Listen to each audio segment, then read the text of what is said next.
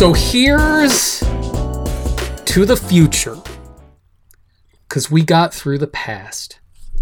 I finally found someone that can make me laugh. You so crazy. I think I want to have your baby. What a man. What a man. What a man.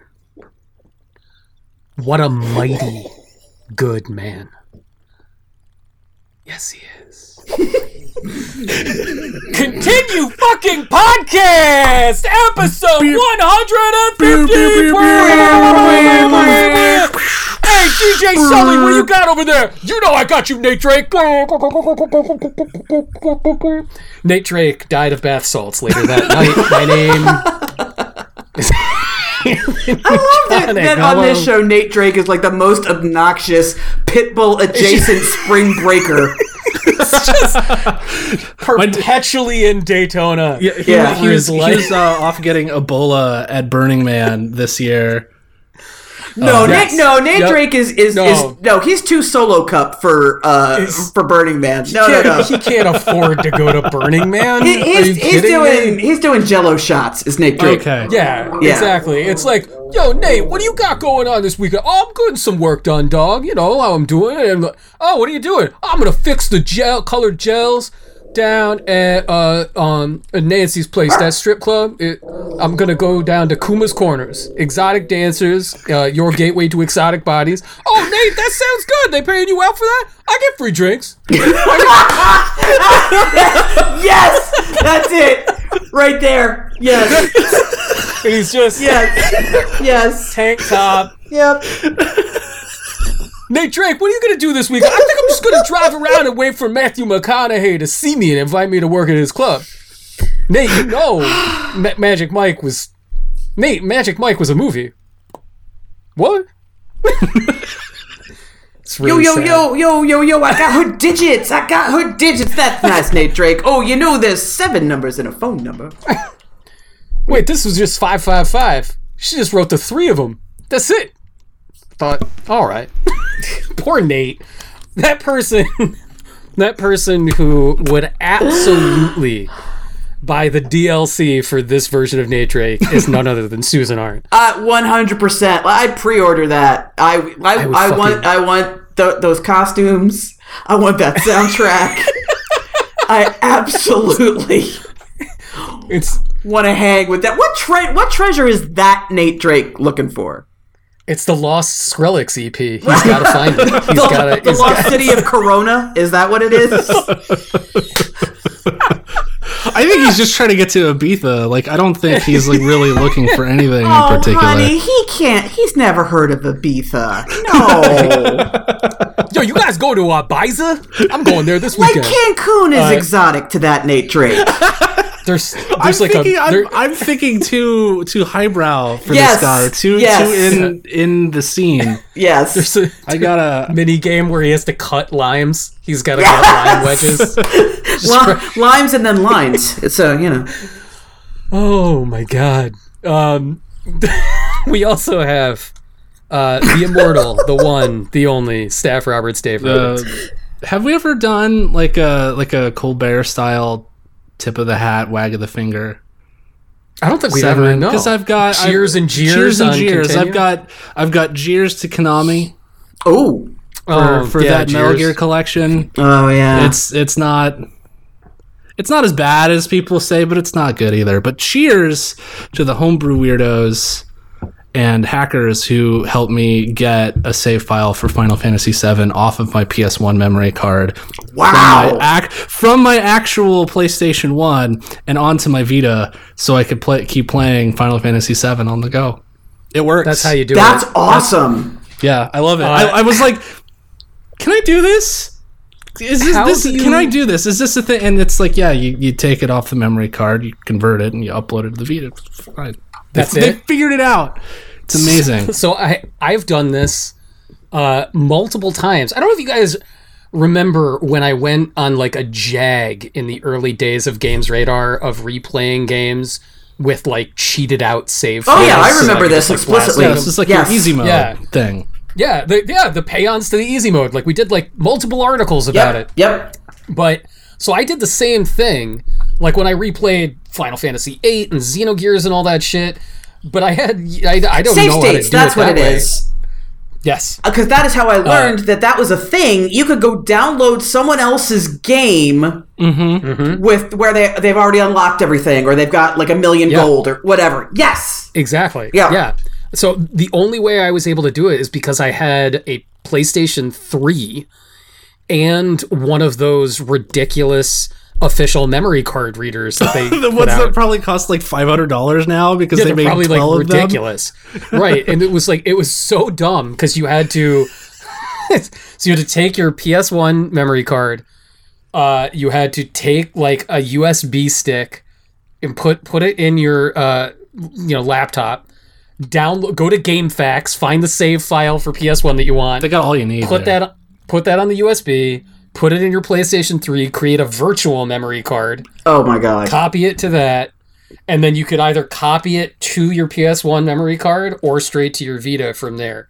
And that was like the only way it could be done. How did you do it, Dave? Okay, like how do you? So one homebrew cool thing. Have you heard of the MemCard Pro? I have not heard. Of Okay, that so it's a device made by 8-Bit Mods. It has like this. It's a memory card that uses FPGA to simulate the memory card. It's got a little screen on it, and you put a memory, like a SD card, into it. And so the memory card is like 8 kilobytes of memory or whatever. You'd put a 16 gigabyte micro SD card in that thing. We're talking thousands of memory cards. And baby. you can basically, you never need another memory card. If you run out of space on one memory card, you hit a button on the memory card, it makes a new memory card, save all your stuff on there. There's an app where you could transfer stuff off of the memory card to your computer, all kinds of stuff. Like it links up. I have my modded PS1 and it pulls the game save data, like the title of the game, and creates a memory card just for that game, for every game that I play on it. And so you just pull that off the memory card, go to a website that converts it to whatever the Vita uses, and then upload it through the Vita. It's easy. That's all. That's too modern. It's yeah. Like I said, it's decades of weirdos going like we're just gonna figure out everything about the PlayStation. Even stuff Sony doesn't fucking know about the PlayStation, we're gonna figure it out, and we're gonna make it so one guy can play Final Fantasy VII off of real hardware and a Vita like it's a Nintendo Switch. Yeah, that's how it's done. Speaking of Nintendo, That's the little Nintendo things. Switch.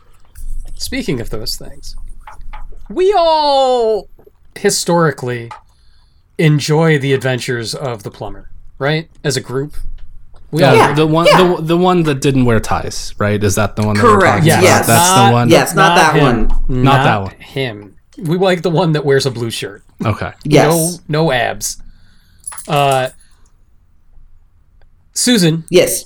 when was the last time you played a 2D Mario game that you loved? Wow. Not like tolerated. Not like Loved, like- I think, is probably Yoshi's Island. it's probably Yoshi's Island. Yeah. And why did you love Yoshi's Island? It's creative, has tons of secrets, and adds it. Yes, obviously it is a platformer, but it adds so much other stuff into it that supplements the platform play. And it was wonderfully colorful and creative and fun. It was wonderfully colorful. Yeah. Tell me, how do you feel about Super Mario Wonder? Oh no! Oh my god. This is not where I thought this was going. I know. Okay. To be fair, I haven't spent a ton of time with it yet. I'm only in World 2. I like a lot of things that it's doing. It is wonderfully colorful and charming and quirky, and there's these little flowers along the way who talk to you. What do? They just comment. They don't add anything. They're not They What? speak in like normal English too, Yes. which is very funny to me. Yes. Yes, it's hilarious. That's what makes them work. They're just, and it's not like tips or help. They're just commenting on like their own existential crises and what you happen to be doing. Like they don't care. And I love they are by far my favorite thing about the game. I absolutely love the new elephant power up. Cause like Interesting. it's been a while since there was a like really good Mario power up. Yeah, I agree. And there were some real whiffs there for a long time. Mm-hmm. Fuck the mini mushroom forever. Yes. The mini mushroom. I don't even remember the mini mushroom. It's in every new Super Mario Brothers game, and I hate it so much. Does it make you small?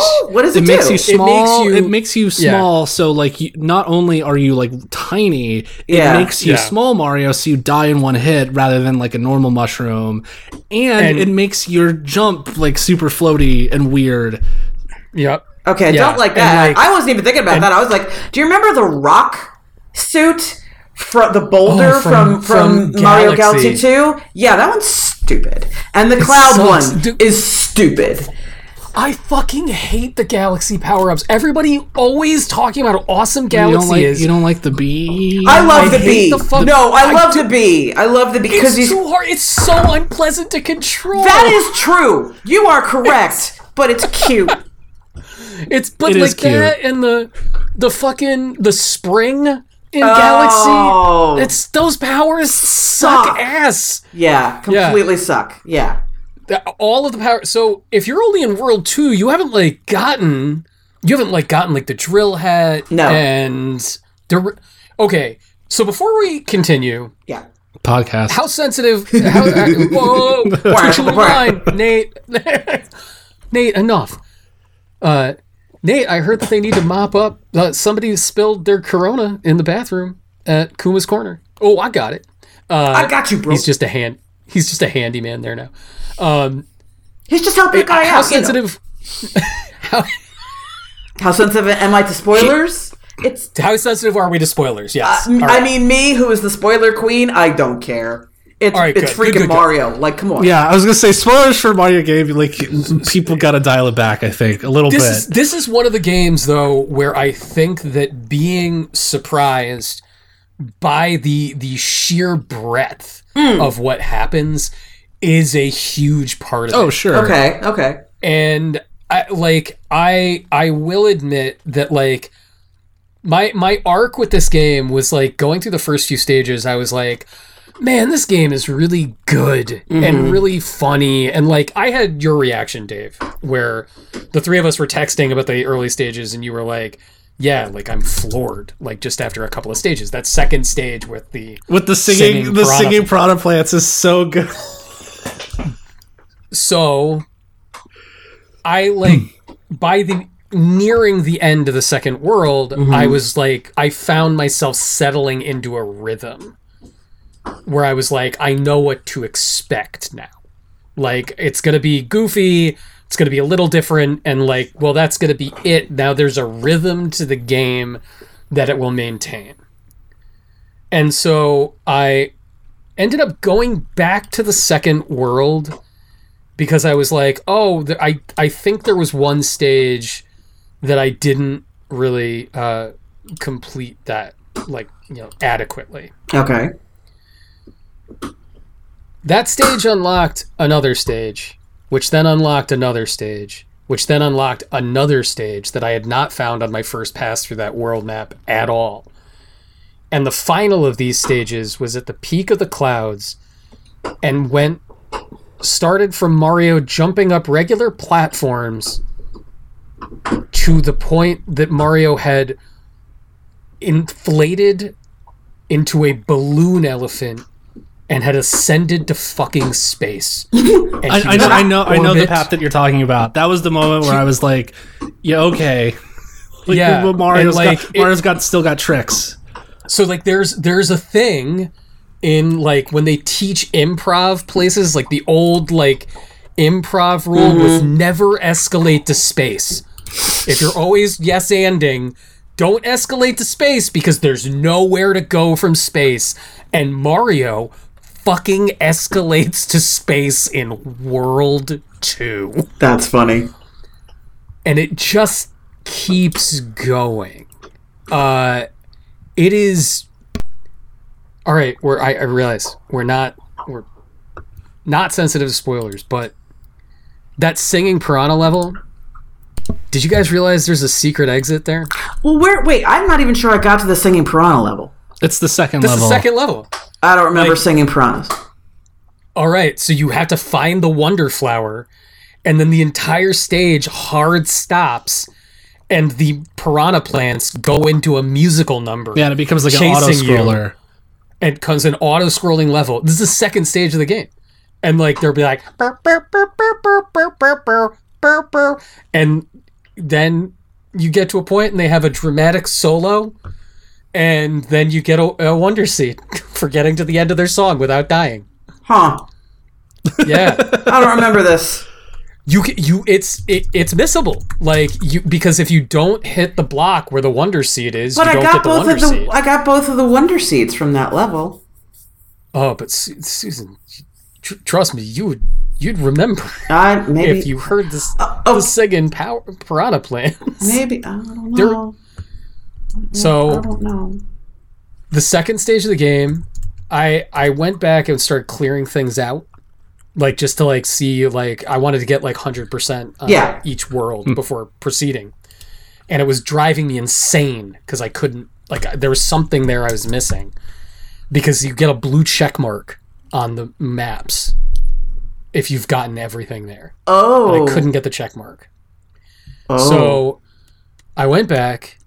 I finally found the secret exit. I am not going to tell anyone where to find the secret exit because it's fucking crazy when you do.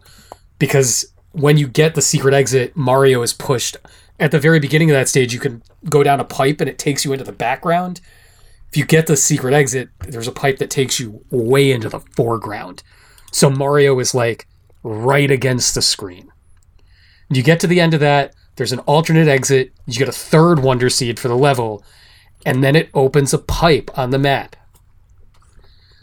Your reward for finding that secret exit is you are on top of a volcano near the end of the game, and Captain Toad is up there.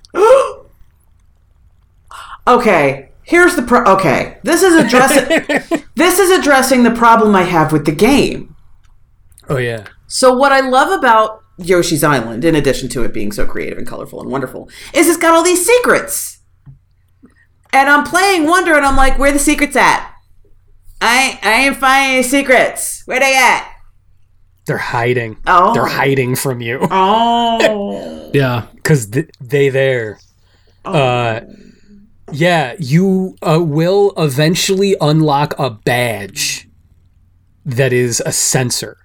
And you can take the sensor into levels, and it will let you know when you are close to something that is like a goal for the level. It'll tell you when you're near a wonder seed. Okay. It'll tell you when you're near one of the big purple coins to collect. Yep. And it will tell you where there are secret exits if you haven't found them.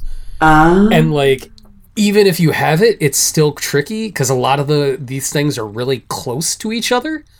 And it's indiscriminate. Like, it won't stop sensing them if you've already found them. So, like, if you already have all the coins, those coins will still set it off. It'll just let you know that you're near something that it's awesome. It's fucking awesome.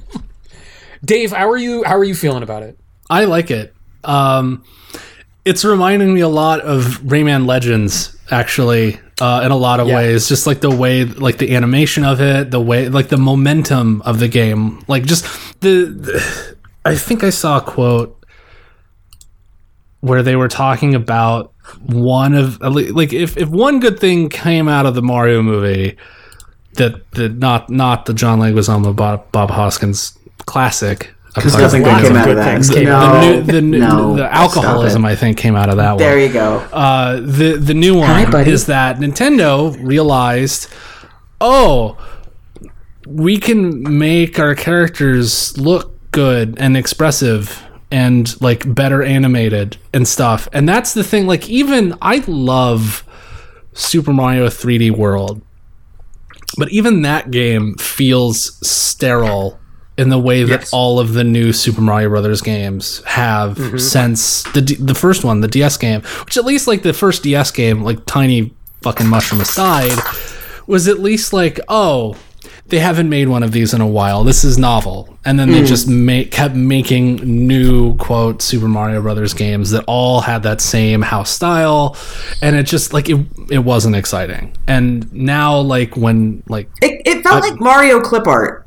Yeah. Oh, I mean, in a lot of ways it kind of was. Because, like, there were also stories of, like... when they bring on new game designers, they put them through like Mario Boot Camp, where they make Mario levels. The Mario Cram School was opened for like they were like, hey, DS and Wii were so profitable that we want to be able to make these faster, and so they tried to take people from the rest of like the Animal Crossing team and the Zelda team to teach them to make Mario levels. Yeah. And that's why New Super Mario Bros. 2 and Wii U suck so bad. Is that they were like, hey, let's just take people who like don't know how to do this really well, and the tools that they made for it is why Mario Maker exists. Interesting. Interesting. I didn't realize there was like a direct link there, but yeah, that makes sense. Mario Maker only exists, and it's why all of crappy New Super Mario Bros. Games feel so uniform, because they were like, here's the tool set, it has to be this. It's like a game engine. Has to use this. Yeah. And this is the first time that it like I feel like if this did not look the way it did, I don't know if I would have the same immediate reaction. I might get there, but like the fact that like they did take the time to like, no, we're making a brand new art style. Like it still looks like Mario, but like now, like when I pick my boy Luigi and he runs, like you see his little legs go tick, tick, tick, tick. It looks so alive in a way. And it's not just the game. Yeah. Like it's like they've persona'd up fucking Mario. Yeah, like all the menus, all of the UI and the menus like are like so lush and stylish. Yeah, it's also like I am consistently impressed that with how it seems like it's gonna adhere to formula, and then bucks it, because when you get Susan, you'll see when you go past World 2, World 3 is like a mountain that you have to scale. And as you get to the top, it's like, oh, like the viceroy or whatever of the Flower Land that runs this place is like here to test you. And there is no castle at the end of it. There's no boss. Oh, wow. Like it's right. That's cool. It's just like an ascension through these things. How far have you gotten in it, Anthony? So I did it a weird way. Because like Susan, I'm obsessed with the secret aspect. Yeah. Like Super Mario World is my favorite game in that series because of how it like is constantly offering. You gotta get all the exits, all the routes. That's the most exciting thing. And so when you get past World 3, it finally opens up, and you can go anywhere you want. Like, you can go to World 4, World 5, or World 6 right away. And I went to World 5. And that's like a mine. Like, you go down into the earth. And it's like fun. There's like a lost civilization. And you're like, every layer of the map you go through opens up like ruins and more ruins. And it's also where you get a fucking grappling hook. So Mario can become fucking Bionic Commando. Is it his wife? It is not. Damn it! Mario does not remove his arm and replace it with his wife. Put his wife in there. I just ask because I'm almost done with World 2, and like I get the impression that this is not going to have the typical like Ice World, Fire World, Water World, Mystical Forest. Like, not that it doesn't have like those elements in the game, but that like it's not just going to be like, okay, here's the Penguin Town and here's like everything is ice. Because like the second world's like you're in the clouds, and then, like you said, there's one level that's like the mines. So yeah, it's not that. but like again, like it's like Mario Wonder constantly presents you with what appears to be familiar and then immediately fucking subverts it. Like, so I finished 5 and then went back to 4, which is a desert. Okay. And it, like, unlike any of the previous worlds, there's no, like, breaks between, like, an open exploration of the map and, like, rigid lines. You go out of the desert, you're just in the fucking desert. There's a big castle in the distance. Bowser Jr. has taken it over and taken everyone's water. So there's only, like, an oasis. Near the oasis is what appears to be a sand waterfall. My friends, what do you do when you see a waterfall in a video game? You go behind the waterfall. You go behind the waterfall. There's something there. Go behind. There's something there. So the first stage I play in World 4 is the world inside the waterfall called Jump, Jump, Jump. And I'm in Jump, Jump, Jump, and all of a sudden it looks like Mario 2. Like, it's got, like, big yellow castle blocks. And do you remember those little black ninja guys in Mario 2? Sort of spiky ears. They're just out of reach. There's 3 on a platform. And they're going, huh, huh, huh, huh, huh, huh, huh, huh. And then they jump on the huh. And you just got to the end of the room and it's just a fucking wall. Can't get through it. Don't know what they want. Then I'm like, all right, I'll do what they do. Yeah. Huh, huh, huh. Press jump. And a 1 appears over Mario. 1, 2, 3, jump. 1, 2, 3, jump. And then I'm like, wait a second, it's getting lighter every time I do it correctly on the beat. It's a fucking rhythm game stage. And eventually I did the rhythm enough that the entire thing lit up. Piranha plants that were disco balls dropped from the fucking ceiling. And I was allowed to progress further into the level. Amazing. What the fuck? And, like, it doesn't happen again. It's not... I found... There's a stage in the mines where you run into a hallway and all of a sudden just, boom, blocks on either side. And giant words pop up. It's like, quiz time! Yeah, like, and we haven't even talked about the wonder like stars that you find that completely fuck up a level too. Level. And like some of them are the same, where it's like, actually no, I'm trying to think, like, they're all mostly different, right? What are you talking about? I don't know what a wonder star is. So you get the star, and it kind of, like, everything goes weird. Yeah, the level goes weird. And like the very first level, like, you mean the one pipe starts, and like, then right, and then that's where you get the wonder seed. Right. Yeah. Okay. So, like, some of the, like, you will do. So there's one. I don't think you see it in World 2, but there's one, like, if you touch the wonder flower, all of a sudden it'll, like, shift the perspective, and all of a sudden you have to play Mario top down. Yes. Have you seen that one, Susan? Yeah, it's nuts. It's like, it shifts it to, like, a Zelda 1 perspective. Like the background of because they're like you're going through, and they're like, there's, like, the foreground, which is like a cave wall, and then you see the background, which is like a darker cave wall, like, further in the back. And then once you get that star, you realize, like, oh, that's the platform that I can walk on now. So, like, you have to, like, try to navigate around the level on the background of this level that you were normally just, like, not really caring about, because it, like, you didn't need to worry about it. You worried about the platforms on the 2D, but yeah, now, like, those are your platforms. You're, like, dodging enemies as you go through to try to get the seed. It's wild. And, like, I get the impression that, like the quiz, like the jump stuff, like, they do it once and then never again. It's every level's got something that's a little different. Yeah. Touch fuzzy, get dizzy. Yeah. It's over and over and over and over again. Like, I love in Super Mario World the Star Road. Like, the first time you discovered that the Star Road leads, like, all of that, there is a Star Road equivalent.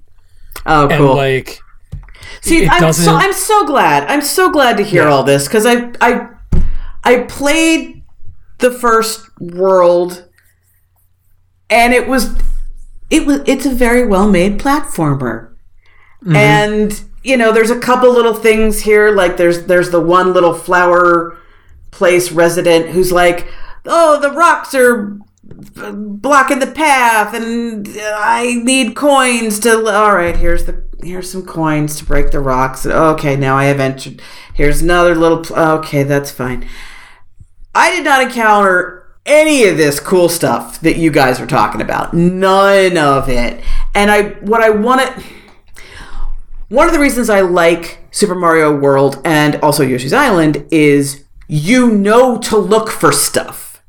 Like in Super Mario World, if the little icon for the level is red, there's a hidden exit. So am I just dumb? Or is this not signposting that there's hidden stuff to find? So this is what I was trying to say before. Like when I was like, I didn't really get it until I'd gone a little bit further into the game, and then I started going back. Because the impression that I get, that the way that they want you to sort of experience this game is they want you to play through each level once normally. Right. Yeah. You go through, you get your Wonder Seed, and then you finish it. But then there's like a level, like 2 or 3 levels into the first world, when you get that Wonder Star and everything goes weird. It's like stuff, like I forget what it is, but like there's there are these like rushing platforms that you have to like stand on, and like they're carrying you through the level. You have to avoid obstacles where you're going. And as you do that, you notice there's a pole, like a level clear pole, that they just knock over. They just barrel through it, and it falls down, and then you keep going, and then you get the Wonder Seed, and then you get to the end of the level pole, and then you get that final Wonder Seed. The game only tells you that I think there's like 2 Wonder Seeds in that level. Yeah, but you saw like, well, can I get that level pole? So if you don't get the star and you just get to the pole, you get another Wonder Seed. So and then it shows you now that level has 3. So I think that's what Nintendo is doing this time, rather than like signposting this level has a secret. It's more like, here's the stuff that is in it normally. But like you said, if you found everything, there's a check mark, and if there's not a check mark, then there's something else there. And how do you guys know that if you found everything, there's a check mark? I didn't figure it out until one appeared, and like it was in the same way that I never put 2 and 2 together in Super Mario World, that red meant alternate exit until I'd seen it a couple of times. Okay. There's nothing in the game that's gonna say it. And I'm kind of grateful, like, that this is in the same way that like Breath of the Wild was like, this is Zelda recovering from the like protective helicopter parent era of Nintendo. Like, do you know what a rupee is? It's a key. You found another key. You put it in a door. That's how you do it. We're going to tell you this every time you turn the system on. Every time. Right. Like, this is it's Super Mario World mixed with Super Mario 64, because it really is like Mario 64 in that, like, there's going to be multiple stars in this stage. We're not going to tell you what all of them are. Go have fun. Like, okay, go do it. It will consistently surprise you. And I have to admit, like, by the time like I started really picking up when it was putting down, I was like trying not to play a lot, because I'm like, it's gonna run out. Like, chew your food, taste it, like, take it slow. And I'm it's been a week, and I'm like 2/3 done. I keep with it. Like for both of you, like push past, like, the real treasure is on the other side of World 3, and once you found it, those earlier levels are way more fun, because you know to go back. You have more of the badges too. The badges really, right. Something that is crazy is that, like, Mario's all about momentum, but usually even the power-ups don't dramatically change that momentum.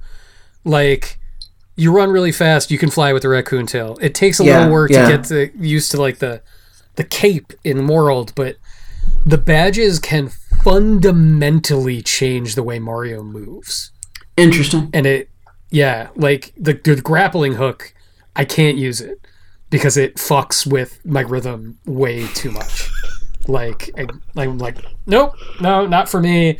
There's another one that like makes you jump really high and floaty, and I think for some people it'll work like really, really well. I've seen apparently the thing that like a lot of speedrunners are using is the bubble one, because you can use that to shoot out a bubble and then jump on it and then shoot out another bubble and jump on it, and you can just zip through stages that way. You just fly. Yeah. There's some cool stuff in there. Yeah. We have been talking about a game that is consistently surprising, and that is it lives up to its title. Susan, tell me about the game that scares the ever-loving piss out of me. Because once somebody was just like, yeah, but you could be a bard and talk your way out of every situation. I'm like, I can't fucking play that. My kid needs a dad. Like, that's not happening. So Baldur's Gate 3. Yes. Best RPG or best RPG? Best D&D video game.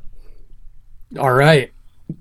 Because I'm not going to say it's the best RPG, because this is a Dungeons and Dragons campaign made digital.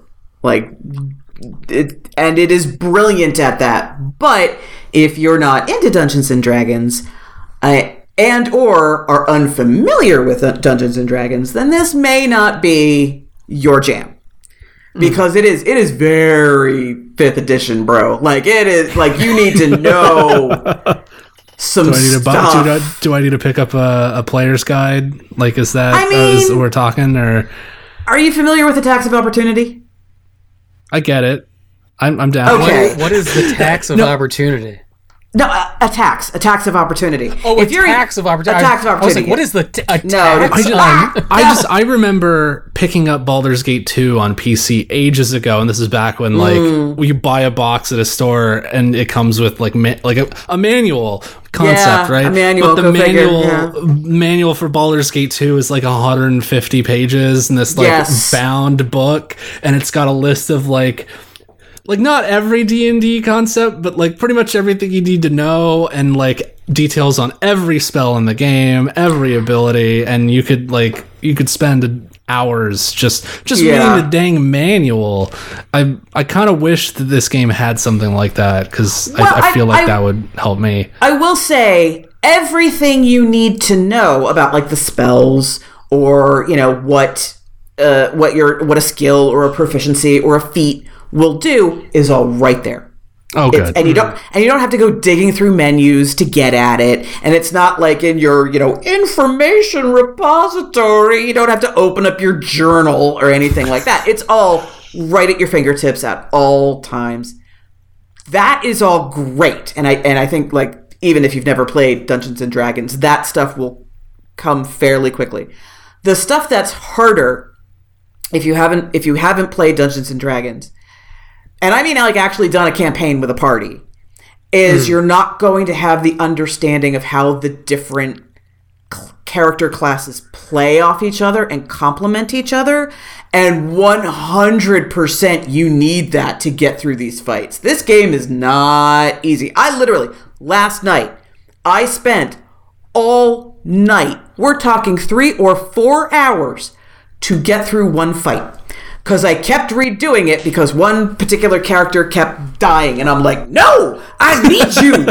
You got it. I will not allow this. I will not. Like, I could have probably finished the fight and just let her die. But no, unacceptable.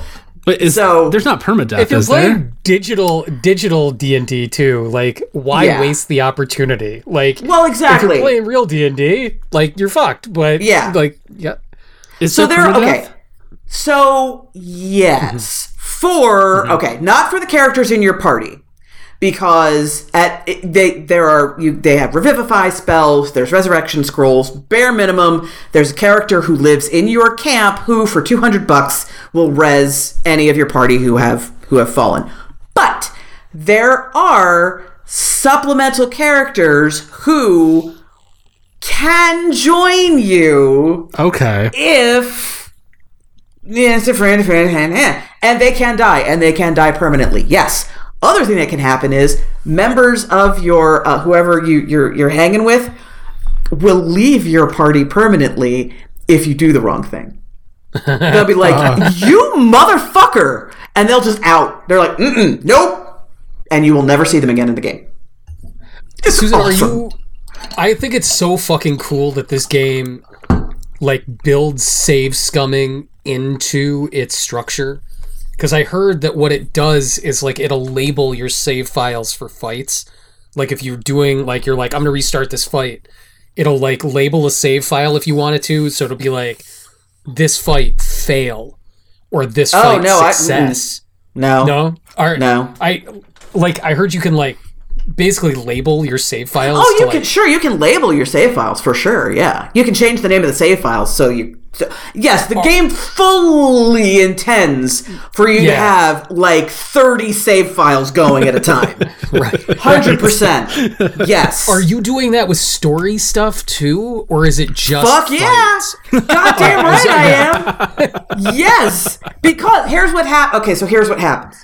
There's 3 different categories. One, you are absolutely, if it's a big fight, save at the beginning of it, oh dear God. Because what is great about this game is the puzzle that the big fight is. Like, okay, well, I'll start off by casting this.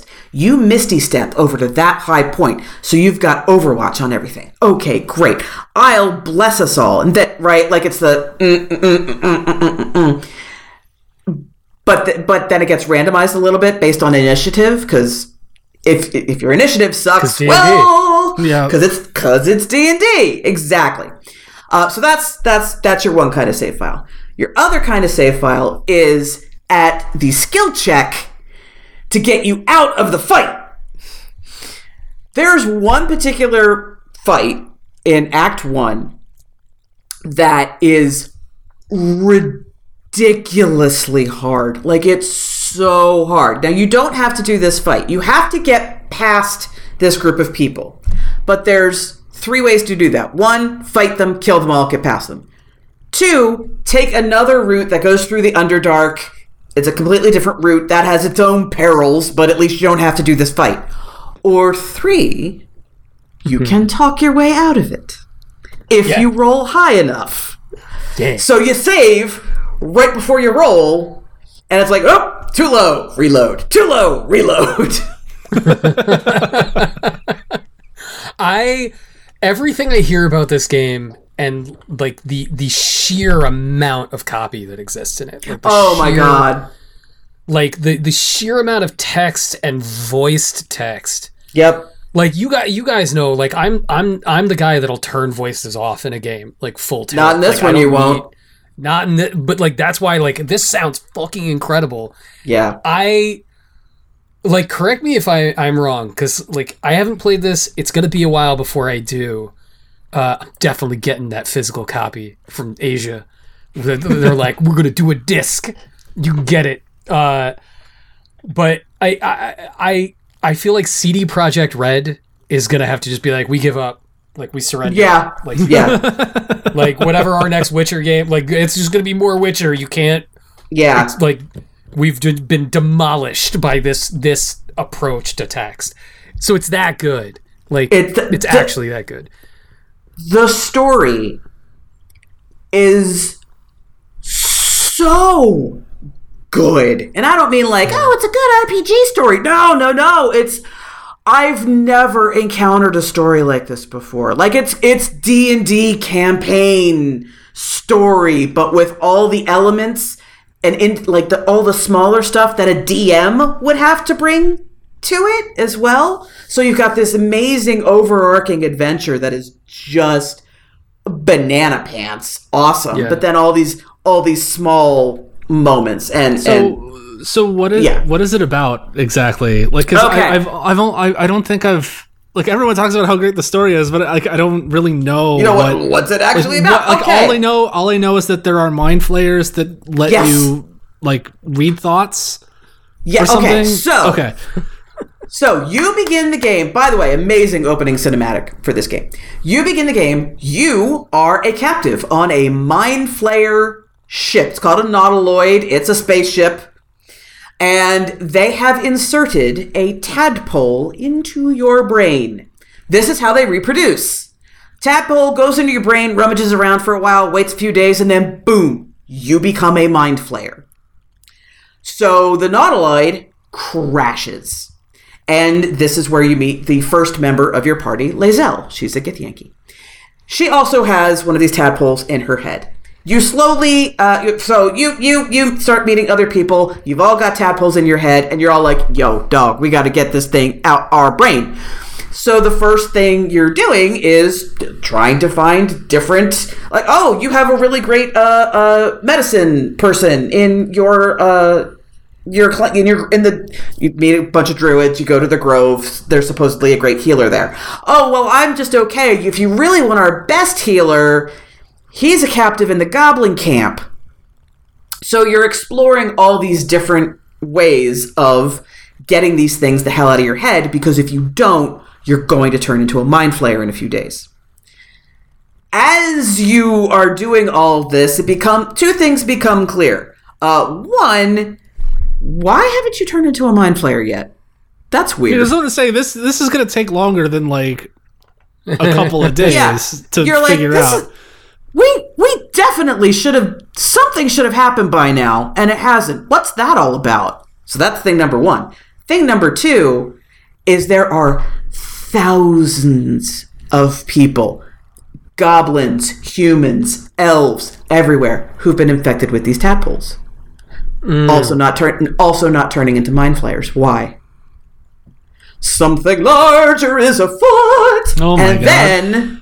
Then the way you regain hit points and your spells is you have to sleep. You have a long rest. You sleep overnight. Someone comes to you in a dream one night, and they start explaining, so here's the thing about the tadpole in your head. It's special. I'm preventing you from turning into a mind flayer because I need your help. How long does it take to get that? Is this like within the first couple hours, or is this like first act 30 hours? No. That's the Okay, so that's the set. Okay. Susan, all of this, it sounds like this is like paced in a very brisk and exciting way. Oh yeah. And like it's so like, I feel like the failure of like D&D games that like really try to nail this in the past, and even Larian doesn't necessarily get this right, is like Divinity, or like, obviously, like, I didn't play it at the time, like, so anybody listening who's like, fuck you, bro, it's amazing, but like Planescape Torment, yeah, I can't, what's the name of the Planescape Torment guys came back and made 2 new games? Icewind Dale? Not Icewind Dale, but they were Kickstarter things. There was Torment Tides of Marinara sauce.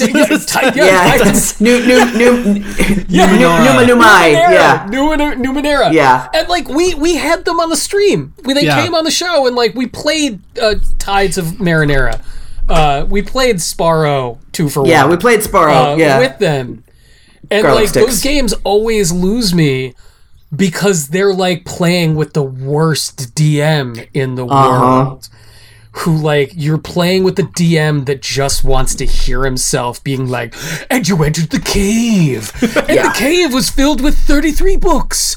Allow me to read them to you. Yeah. Like, this sounds like it's D&D, but still like knows it's a fucking video game at the same time. 100%. First of all, it really helped, because I tried playing Planescape Torment as well. Too much reading, bro. Too much reading.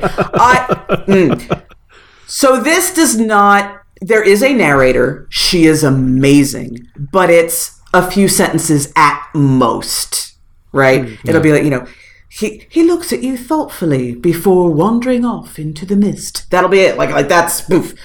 Perfect. It's entirely voiced. And that the fact that you're talking to people, like actually talking to people, really helps a lot. So the only thing you're reading, really, are your own responses and, item descriptions, or there are books, but what a lot of the books will do is, like, you'll pick up a ragged diary. You open it, you read it. This diary details the thoughts of thank God. The local baker who was apparently a worshiper of Shar. That's it. It's not the actual. Yeah. That's that. Some of them, my God. Yeah. Some of them Don't have the let us actual get to the text. chorus. That's Exactly. Yeah. They're like, look, there's a lot of books in this game. Okay. We're not going to make up.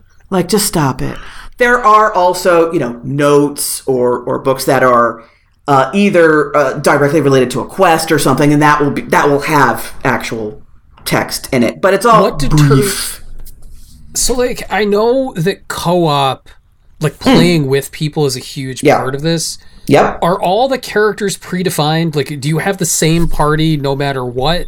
And that's how you play with other people? No. Okay. So first of all, here's what you want to know if you want to play this multiplayer. My husband and I are playing a co-op campaign. The person who creates it, just like real life, if that one person isn't there, you're not playing. Got it. All right. Because they're the host. They have all the save files. So if they're not playing, you ain't playing. Anybody else can back out if they want, but the host absolutely has to be there if you're playing multiplayer. Okay, so we both have original characters that we created. You can, however, choose to play as one of the origin characters, as they're called. Okay. If you do not choose to play, and they're the different classes. There's the barbarian. There's a rogue. There's right. And if you don't choose to play one of those, they're who become your companions. They're the OG6. So we end up using my husband's character, my character, and then the same two characters because that rounds out our party really well. But we can choose whatever other two characters we want from the folks who end up in our camp. Oh my God, I have to play this game as Nate Drake. Oh my God, that'd be amazing. I've got to play this game as like Nate Drake as a bard. Like that's got to be the way it's done. So Susan, you're one of probably max 10 people that has ever seen me play D&D for real. Yes. Like actual D&D. So you know how I tend to approach this game. Yeah. How do you approach this game, Anthony? Susan, how does he's an agent of chaos? Yeah. Okay. a little. It's like you look at the board where it's like lawful, chaotic, neutral. No, it's just like it's chaotic other. Like over here. Yeah, there's the 10th option that just says Anthony. Off to the side. Chaotic other. This sounds like it would actually accommodate that style of play, though, of like really pushing against its boundaries. It seems like it rewards that behavior. 100%. But, and this is one of the reasons why the game is so great. Do not expect to have every opportunity that you would if you played a more like a good character or even a straight evil character, because not everybody is going to like what you're doing. Not everybody is going to, you know what I mean? So like you won't be able to do that quest. You won't be able to romance that person. You won't be able to recruit that person. These are but yes, you can absolutely play that way. I will also say, my husband and I have been playing together. We were in the final probably like 10 hours of the game. Oh wow. Oh, so you are like you're nearing the end. We're nearing the end. It's more than 10 hours. It's probably like 24. But then he went on vacation for 2 weeks. So I'm like, well, I guess I'll just start my own solo game. That's fine. And it functions mechanically much better if you play by yourself. Oh, that's super interesting. Like, yeah. In what way? Like, just like as like a video game and planning fights, or just like, is it rebalanced? No. Well, I do think it's rebalanced because it sure seems easier than when I play with him, but also because on console when you're trying to look around the room at stuff, because some of the stuff is all the environments are very, very detailed, and some stuff you can interact with and some stuff you can't. You can just flick the left stick and it'll just go highlight from do to all the. You can go through all the things that you can highlight in the room. Cool. So you can decide what you want to look at. When we're both playing, it doesn't do that because I think it doesn't know who to respond to. And stuff like ambient noise doesn't always work. Like you might hear somebody, like a character, call out to your character and you're supposed to go, oh, wow, that person's looking for me? What? But it doesn't know which. Should I give it to the host's TV? Should I give it to this person's TV? It gets confused about stuff like that. So I found that kind of interacting with the world works better if you play by yourself. And I do think it's easier if you're playing solo. This game is going to be GDC sessions for the next 20 years. Forever. Like, this is like the structural challenge, but like what you just described, like the fact that it works at all outside of single player is fucking crazy to me. Yeah, like that's nuts that it functions. Are you like, is your game like narratively very, very different solo so far? Well, okay, we did not rush through when we played the game. We took our time. We explored a lot.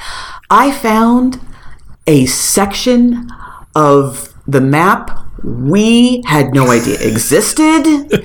I found an entire quests and some of it is because now I understand the game better. I understand how it works better. All of that stuff, and that has allowed me to explore places I didn't know how to access before. But I found stuff I didn't even see when I played through with him. So yes, narratively different in some ways. I'm romancing someone different this time. Okay, sidebar, by the way, real quick.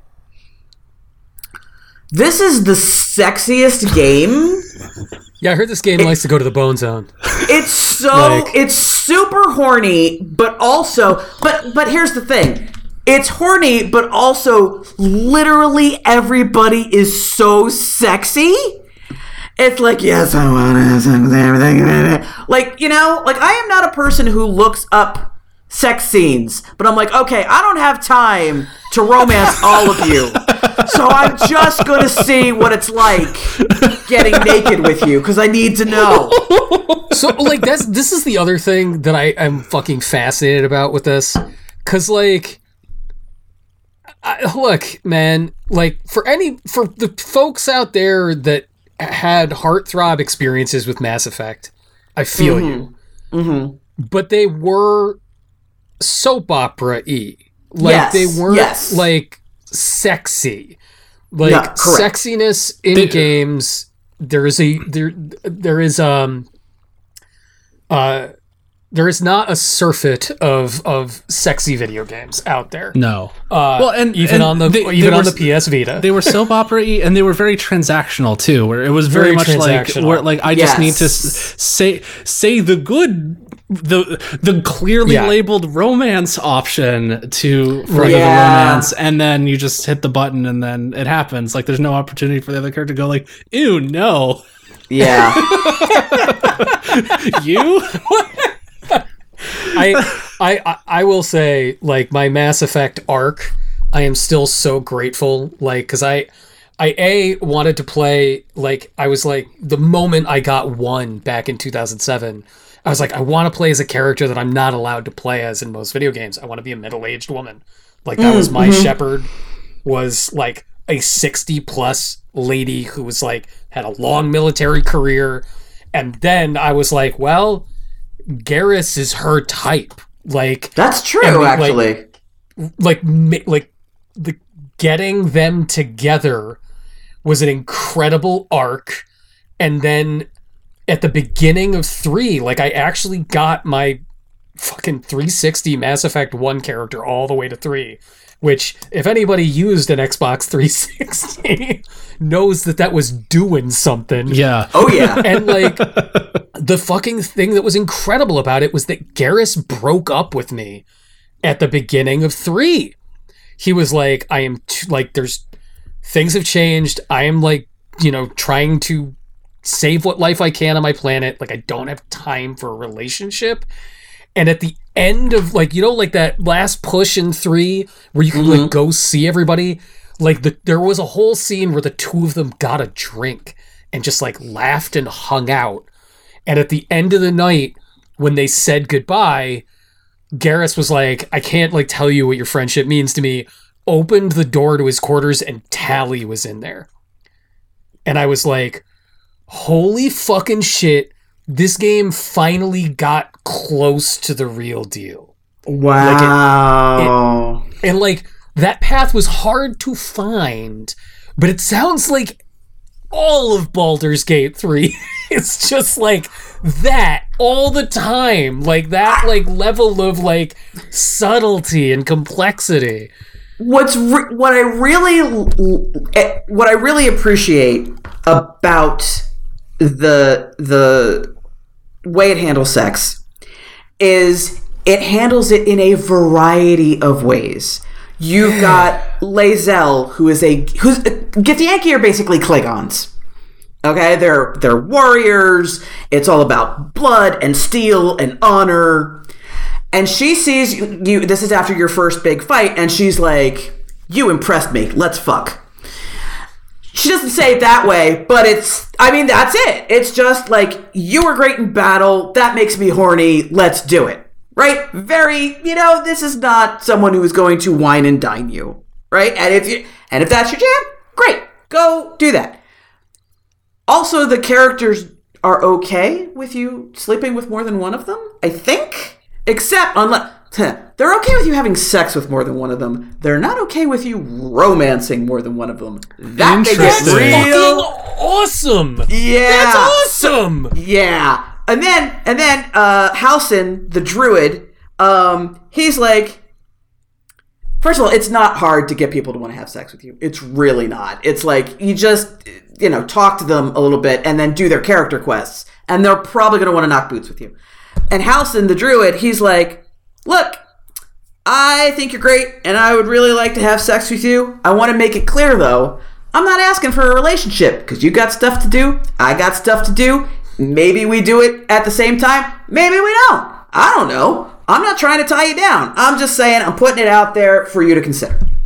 I'm like, geez, that conversation with him is maybe the most adult sex conversation I've seen in a video game. Like, just about, awesome. Like, just that. And then there are the two I can fix them boys. Oh no. About whom I obsess. and one, he's the guy you marry. He's Gale the wizard, the nerd, and he's marriage material. He loves you very much. He's very romantic. Not maybe the most exciting in the sack, but he's going to be there for you. Little bit of a fixer-upper. He's hung up on his ex. He's very. But I mean, to be fair, she's the goddess of magic. Well, is his ex-lover, right? And it's like, okay, I can see that. And then there's Astarion, the vampire, who, look, I can fix him. Okay, I can change him. It's fine. It's fine. He'll stop biting people. It's no. You'll hang out and listen to your Sisters of Mercy records and start talking. And I can teach him to have feelings. It's fine. Don't worry about it. Stop it. I will get him to... So when they find out that you've been kind of dating both of them, it doesn't go well. Oh, no. Yeah. Gale gets Vampire Boy, does he secretly cares? He's a cream puff underneath? Oh, my God. Oh, Susan. What have you done? Also, I just look, I know guys have been enjoying the whole hot video game character thing for a very long time. It's true. Getting to see Astarion walk around with his shirt off, not a bad thing. Don't mind. It's a rarity. Yeah. I gotta play this game. Yeah, I really want to. My question is, yes, is the muchness of it overwhelming? Because my thing, good question. My complaints about Skyrim are well known, but even going back to trying to play Baldur's Gate 2 and the era of those PC RPGs, where after a little intro that kind of teaches you how to play the game and then just goes okay, and so I'm well, I guess I'll just follow the story that I'm supposed to do, because I'm console brained, and that's Final Fantasy has just taught me. Go to story point. I go to story point and I get my ass handed to me. So then I'm I don't and then I uninstall the game, and it makes me sad because I want to enjoy it. Does Baldur's Gate 3, because I know there's a lot to it, is there a guided path in it at the very least to help you get your bearings, or is it the same thing where it's okay, now once it lets you loose, you can just kind of go wherever, including to the zone where everything is level 50 and you get eaten alive? That's actually a really, really good question. So the journal that fills out your quests for you automatically is super, super helpful. So you always know what you can be doing, right? And it's usually pretty explicit about you should go to such and such and talk to so and so to point you in these directions.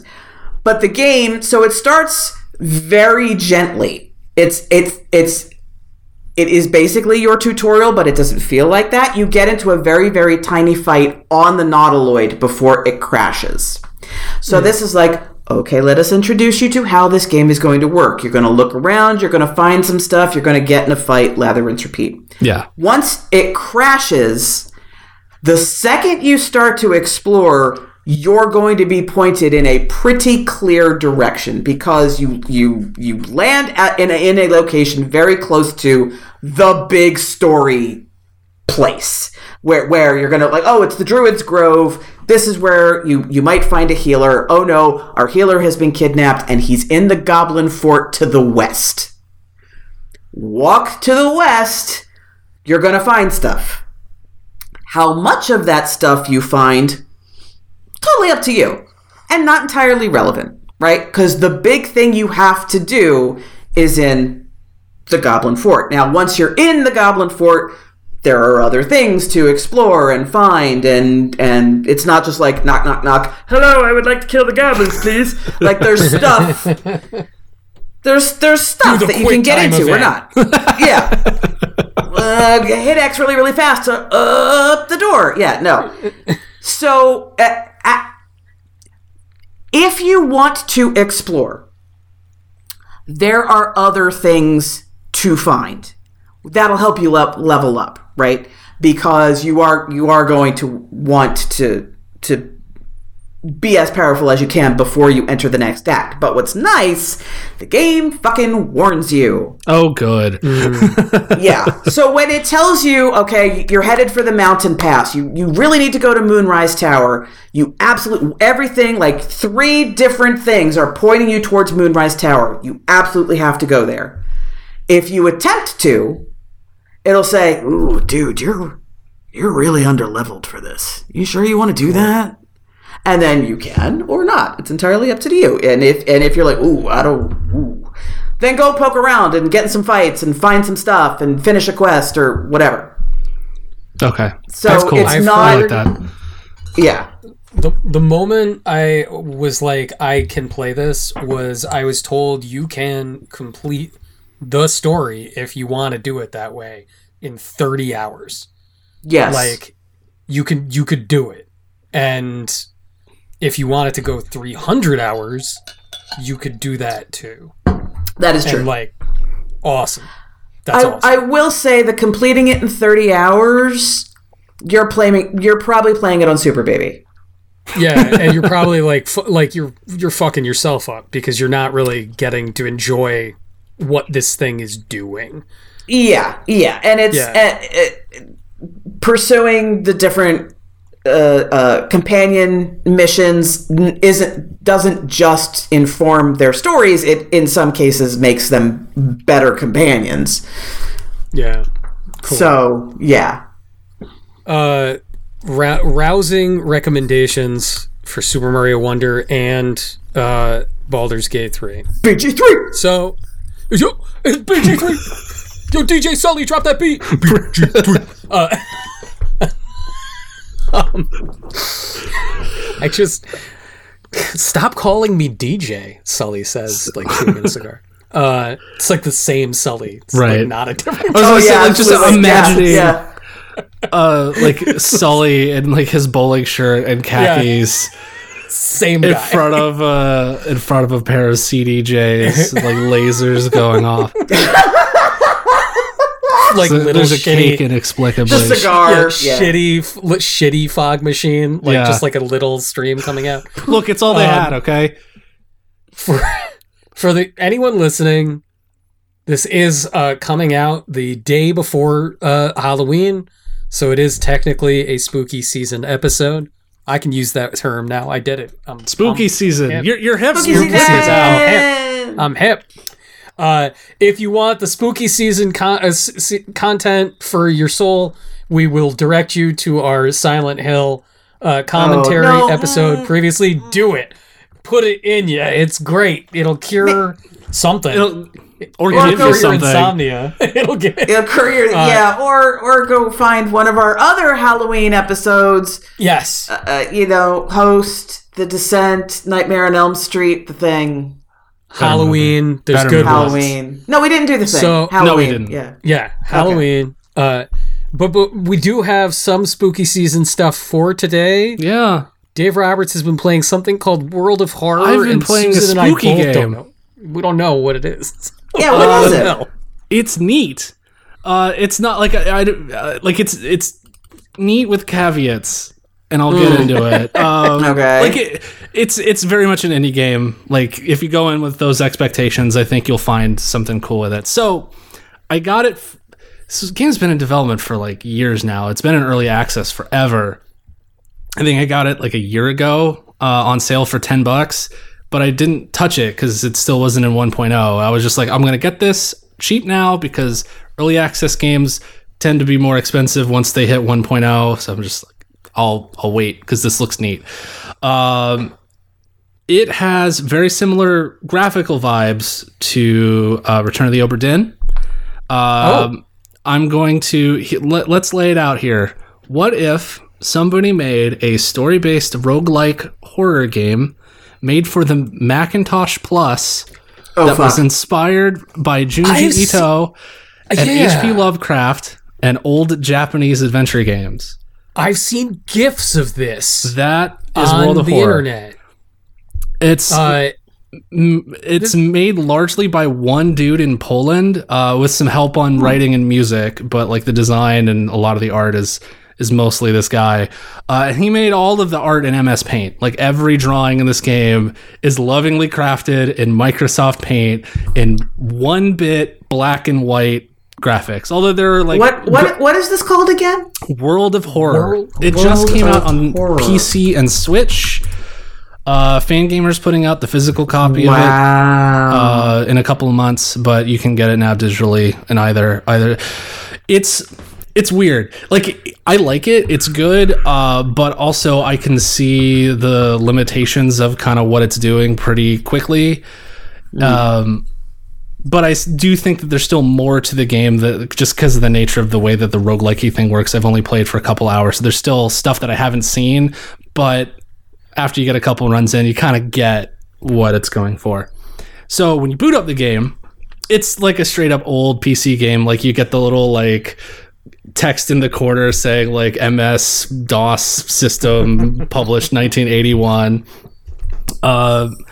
loading text, mouse cursor, everything, like the works. Like it looks like it's trying to emulate like an old game from the 1980s on old PCs.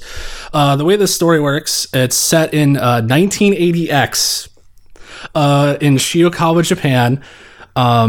And my understanding, because I got some of this with Paranorma Site too, apparently in the early 80s, like Japan was obsessed with the occult. Like people in Japan were like, there's fucking shit going on in the world.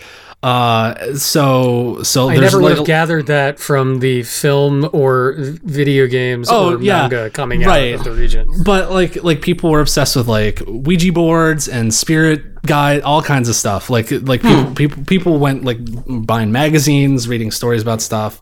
Like to the point where like, it was kind of like there were people who were regularly going on TV to debunk this kind of stuff because it was getting out of hand. Anyway, so it takes place in the 1980s. Weird shit's going down all over the country. And so you're like, well, I'm going to look into this. And the way that the game is set up is that you find 5 mysteries. They're randomly generated by the game when you start. You're like, these are 5 interesting things going on in the city around where I'm at. I'm going to investigate them. There's a mysterious lighthouse right next to your house that's locked off.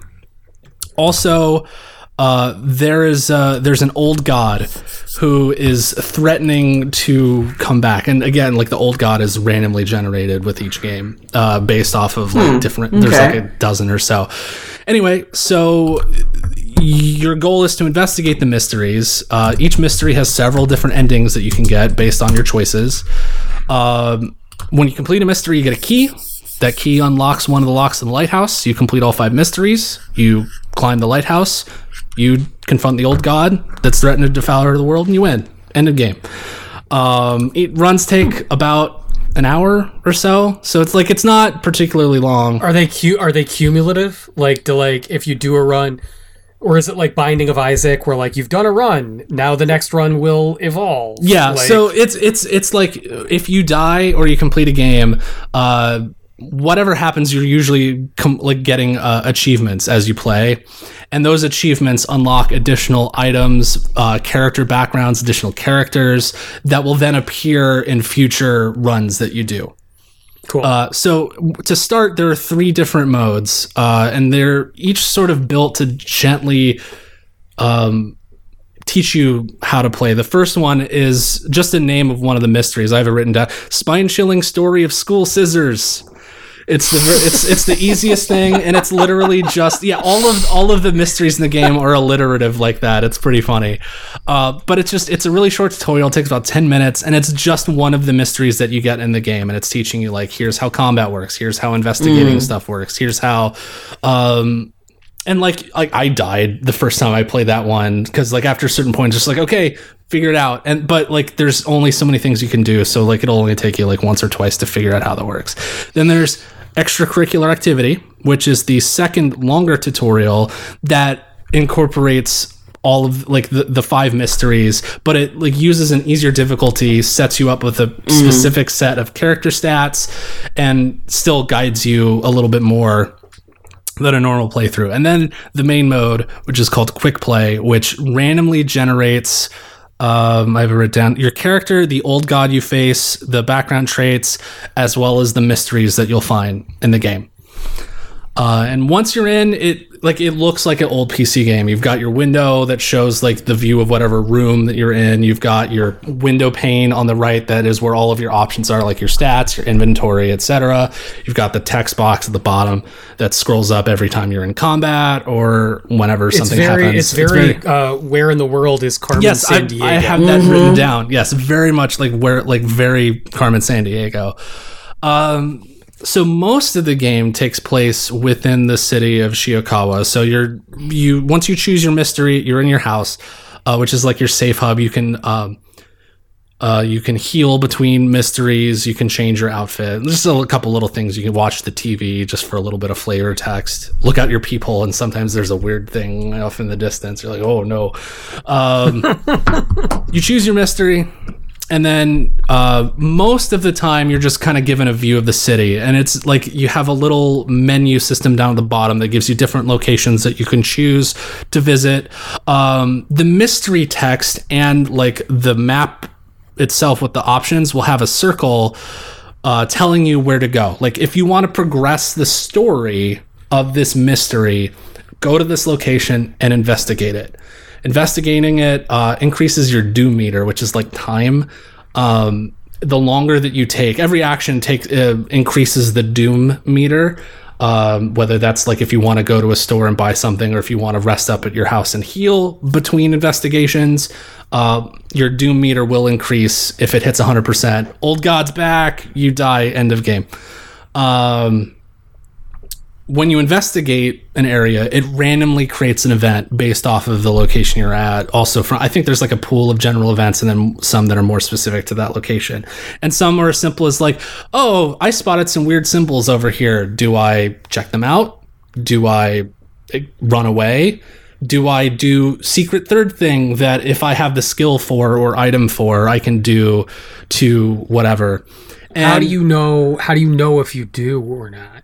You just don't. You just pick. Like by the more times you play, you'll get a sense of like what each thing will do for you. Your first time through, you're not going to know anything. You're just going to pick stuff, and it's going to go like skill check fit because you have your stats, right? You have like your perception, knowledge, etc. And it's rolling based off the choice you make. It's picking a skill and rolling a stat check. And if you succeed, something good tends to happen. You gain experience or an item. Something bad happens, you lose either fatigue, I think it's called. It's like your health, and then or stamina. Excuse me, stamina or reason, which is your mental health. Either of those hit 0, and you finish if you finish a combat situation and either of those are below 0, game over. You're done. You're done. Yeah. So when you complete an investigation and it resolves, the story of the mystery moves forward. Essentially, like you've investigated this location, you dealt with the event, and now like, oh, there's a person at this place that gave you a little piece of information. Hey, if you go to the schoolyard, you could talk to some people there. Maybe they'll know more. So then you go to the schoolyard, investigate, and so on until you work your way through all of the options of the mystery and confront, or sometimes there's a battle at the end, sometimes there's not. So, sometimes there's like you'll hit a part in the mystery where it's like, oh, you need to go to the forest now because that's where the end of this like whoever's hiding out, this weird spooky thing. You go in the forest, and instead of your normal map, your map is just a bunch of trees, and so you pick different tree things and resolve those events until you complete, and then you get whatever your ending is or whatever. So I can imagine how that's a hard nope sometimes. But is it actually scary? Or is it like it's way more atmospheric. Like it's not jump scares because it's not it's not paced that way. It's all text. It's all like you click a thing and a thing happens, and then like, oh, there's this, like you'll fight a monster and it like looks like something from a Junji Ito comic, or like someone's face is just like fucking open, nothing but teeth, right? Yeah, and you fight it, and like really, the turn-based combat's like okay. It's weird, but like not in an interesting way. But like again, it's more part of filling out the atmosphere of this overall thing, which I think the whole of it is really cool. But like I said, like once you get in a couple battles and you realize like for the most part, oh, I can just like spam attack, like as long as I have a good weapon that is fast and has high accuracy, I'm fine. There are a couple exceptions to that though. However, again, speaking of exceptions, there are other mysteries that you'll find that are more self-contained. So like instead of in the city, there's one specific one that I did last night that I wanted to point out. I forget what it's called, but you find out that like a great uncle that worked at this corporation died. He's kind of a weird religious nut. And so for his death, you have to do a ritual at his house out in the middle of the woods, and there's people there. And so Murakami shit. Yeah, and so when you get there around midnight, and each time you complete an action in that mansion, the time progresses by an hour. You're basically just trying to get through the day, right? One of the people hands you a pamphlet. Here's the ritual that you need to complete. So it's like, okay, well, I go to the body where he's at. I look at the pamphlet. It's like, okay, here's step 1 of the ritual. Do this at 11 o'clock at night. And you look down and your options that you can do, like the actions that you can take. And like, there's like pray and bow. And you look at the pamphlet and it's like, oh, there's a specific combination of that I can do. So I do that. Okay. Go back, pass time by investigating the mansion. Talk to some people. Is there a clock? Like, are you on the clock? No, it just every action that you take increases the time by 1. Like, it's not it's not like real time. Go back to the body because it's like, okay, well, I have to do the next action. Go back to the body's gone. I need to do this, but it's not there.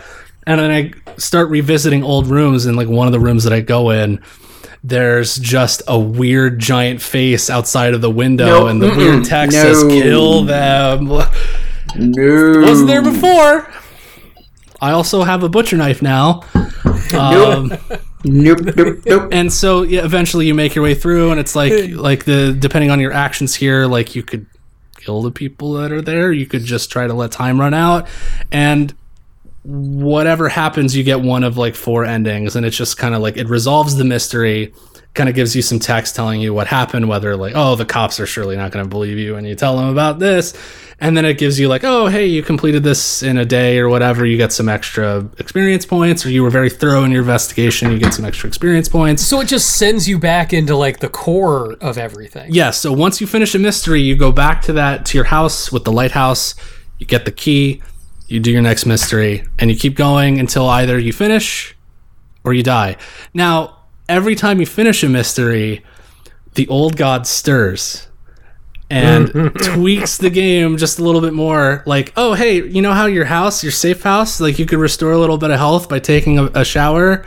The old god has made it so now all of the water in the town seeps this black ooze. No. No. And you can no longer use your house to restore health between missions. This sounds great. But it sounds to me? It sounds like this is the kind of thing that would have been a browser game. Yeah, 15 years ago. Absolutely, like the best of Newgrounds. Yeah. Like they would have talked about it at school. You'd be like, "Oh, fucking, what is this?" And you go there, and it's like this weird game. You'd be obsessed with it for like a month. Everyone would talk about it at school. Yeah, absolutely. Yep.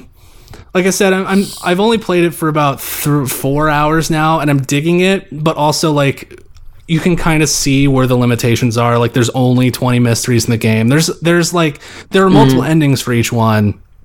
But I've already seen like repeat mysteries show up in the list of 5. Sure. Yeah, there's just just a limited number of events. Like, it's clear like this is just a game that kind of needs more. And I think that sounds just right though. Like that sounds like it sounds like the kind of thing. Well, that, until you've only got 1 or 2 left, and you're like, oh, my batch of 5 has 3 repeats. Right. And then, I've done everything with these. Yeah.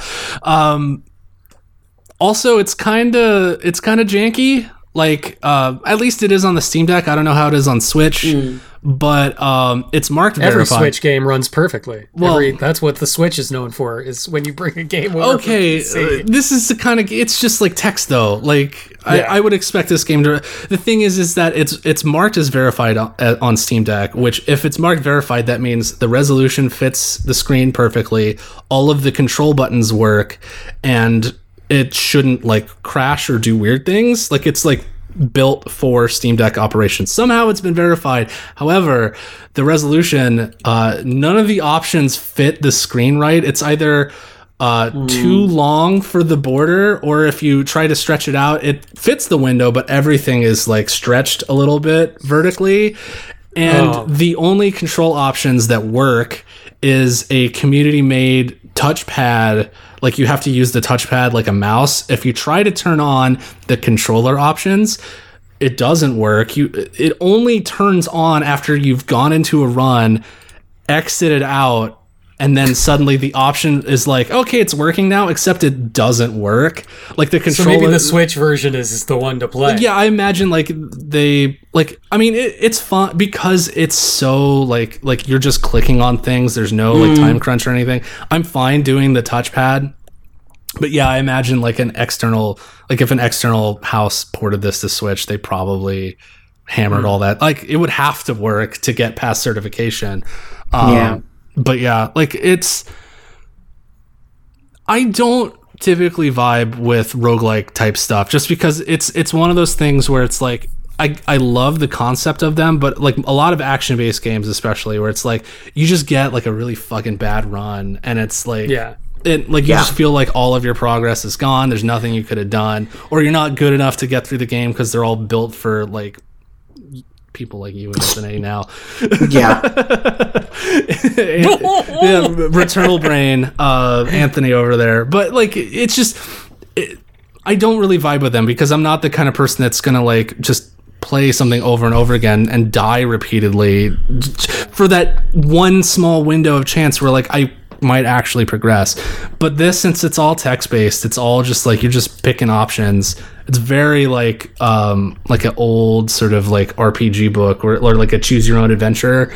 It's like really low stakes, and the vibes are cool. Like I love the look of it. I love like the chiptune soundtrack is like, it's not chiptuney. It's like it's more like just very evocative of that era, but it's still I've heard it's like droney. Yeah, like, it's got that like old timey 1980s PC sound to it, but it like really fits the horror vibe of the game. Nice. It's just it's a cool thing that you can like hop in and kind of see how far you can get without succumbing to the old gods or whatever. But yeah, it's neat. Like it's a fun, like if you're gonna pick up a game for Halloween, you want to just like soak in some cursed vibes.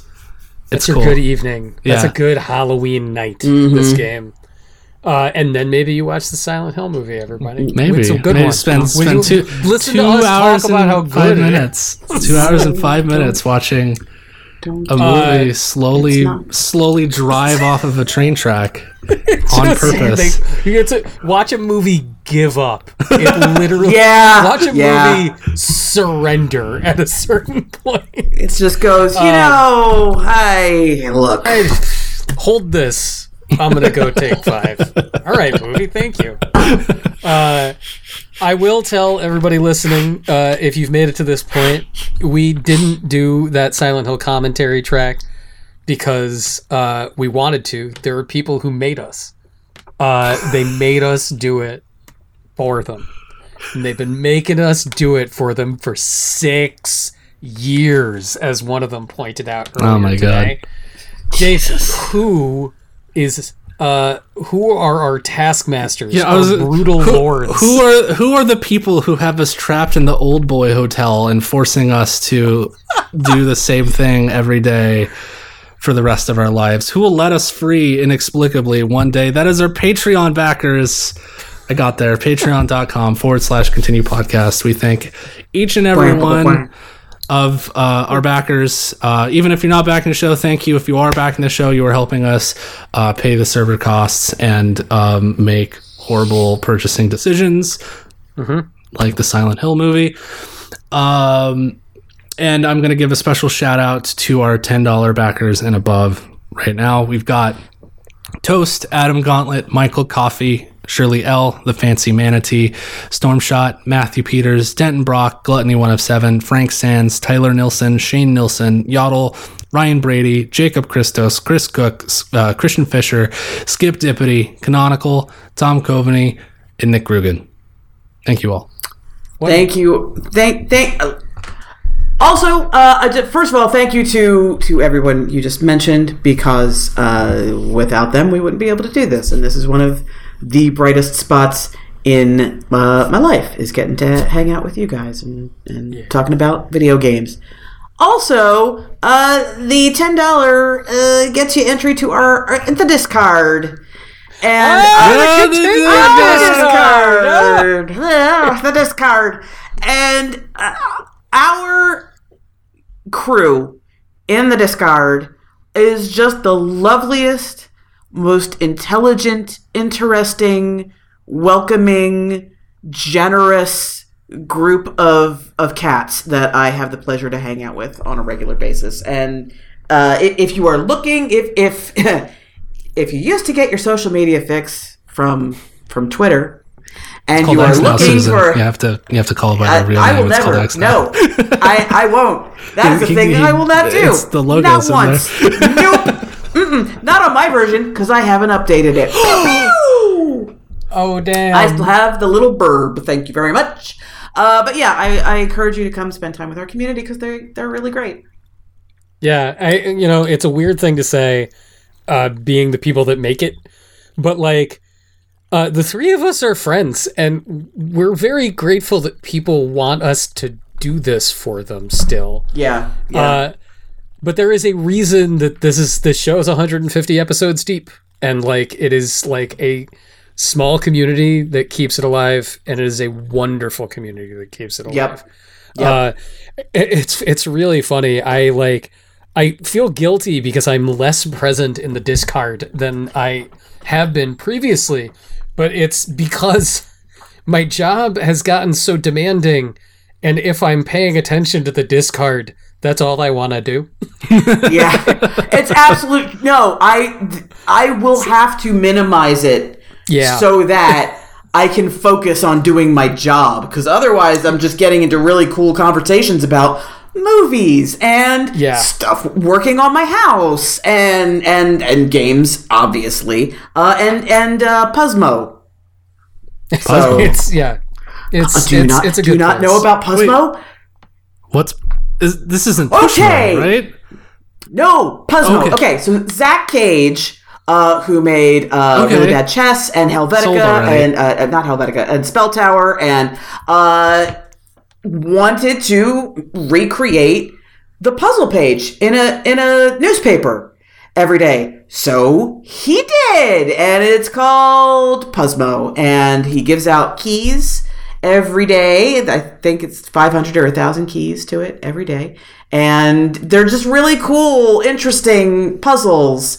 And my key is coming in the actual snail mail for some reason, which I don't understand. Wait, that's awesome. Is there like a website that I can go and get one of these keys? Or I'm gonna do that. Yes. And Zach Gage knows what's up, so I'm gonna. Zach Gage is he's just one of my favorite game makers ever. Zach Gage makes things that Anthony can't play. I love. He makes things. I'm not that are like no-nos. I don't like chess. Doesn't like interest me, but like really bad chess is such a good. It's so good. It's just play it over and over again. By the way, guys, here was my solution. Somewhere in the corner of my office is the Slay the Spire cart. I don't know where. Oh, I was wondering. Yeah. Just went like that. That was the only way Mario was going to happen. It's in here. That's the only way you're going to see your daughter graduate college, is if you hide that game. Yes. Oh God, that game is the good stuff. It's straight China White, buddy. Like that hasn't been cut with nothing. I don't know why I was like, oh, if I buy a physical copy, that means I'll have to take it out. Like I'll take it out. That's not how it works. I saw the logic there though. Right. Like I thought it was such a good idea. Yeah. Everybody, we will be back in 2 weeks. In the meantime, I think we are still all on Twitter. Susan, where are you on Twitter? I am on Twitter at Susan Arndt. I'm on Blue Sky at Susan Arndt, and I am on Substack, where I write about television and movies at Channel Surfing. Dave Roberts, where you at? Not so much Twitter right now, but Blue Sky, I'm there. David Robots, Letterboxd, David Robots. My recommendation this week is the Mr. Vampire series. We will be watching you. This episode will have aired after, but we will be watching them in the Discord. One of them, if you want like a really fun horror comedy movie, they're all on Criterion Channel.